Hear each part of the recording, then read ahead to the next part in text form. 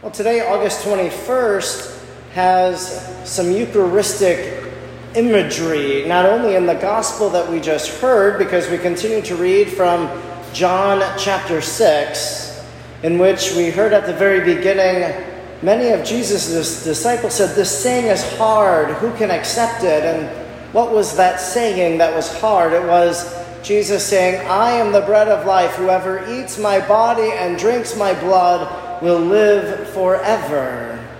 Of course, that's a very Eucharistic-centered statement of Jesus, that as we gather for Mass tonight and receive Holy Communion, believing it is the body and blood, soul and divinity of the Lord Jesus. And today then, August 21st, there's kind of this happy convergence of two other calendar things. The first would be the memorial of St. Pius X, who is really known as one of the great apostles of the Eucharist.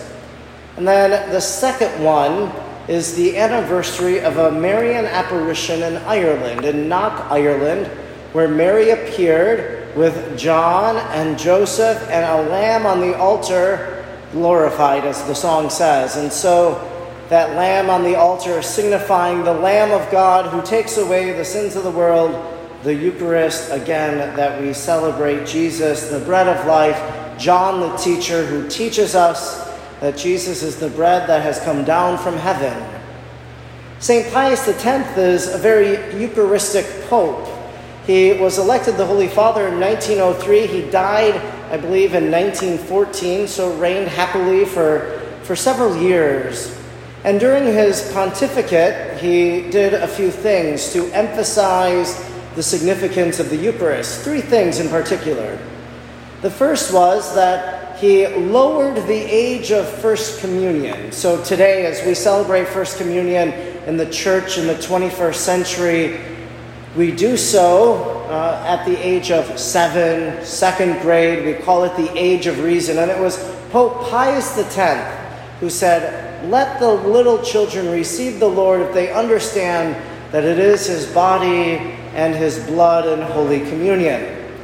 Read some of the lives of the saints, like St. Therese of Lisieux, and you'll read about their experience, their memory of their first Holy Communion, because they received it later in life, in their teenage years, and so they had a profound experience that some of them write about.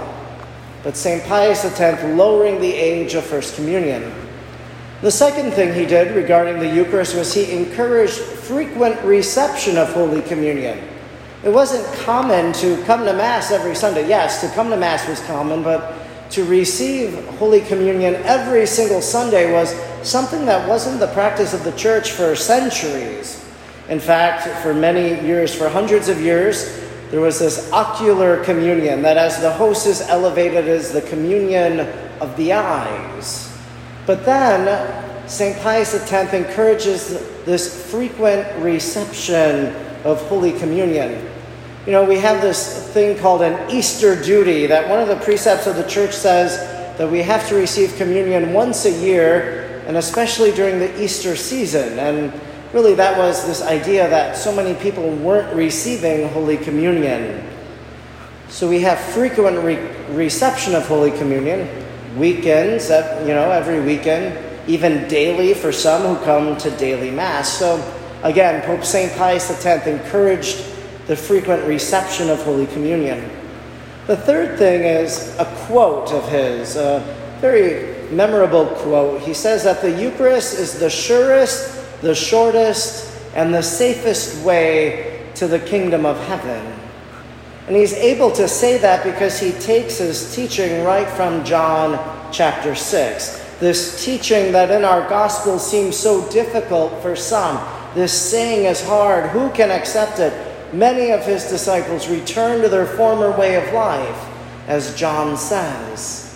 But for St. Pius X, truly believing that Christ is present in the Holy Eucharist, he knew it was the surest and safest and shortest way to the kingdom of heaven, because it was what Jesus promised. "Whoever eats my body and drinks my blood will live forever." And so we gather this Sunday, we gather every Sunday to do just that. And when we come here, we don't return to a former way of life, but we return to our life strengthened and nourished by the Lord. St. Pius X truly believed in this Eucharistic presence of Jesus, his present body, blood, soul, and divinity in Holy Communion. Many of the saints, all of the saints for that matter, have always believed in the Holy Eucharist and in the power of it. And so we don't want to walk away. We don't want to be unbelieving. And so today we ask the Lord to increase our faith so that truly we might believe who it is that we receive today.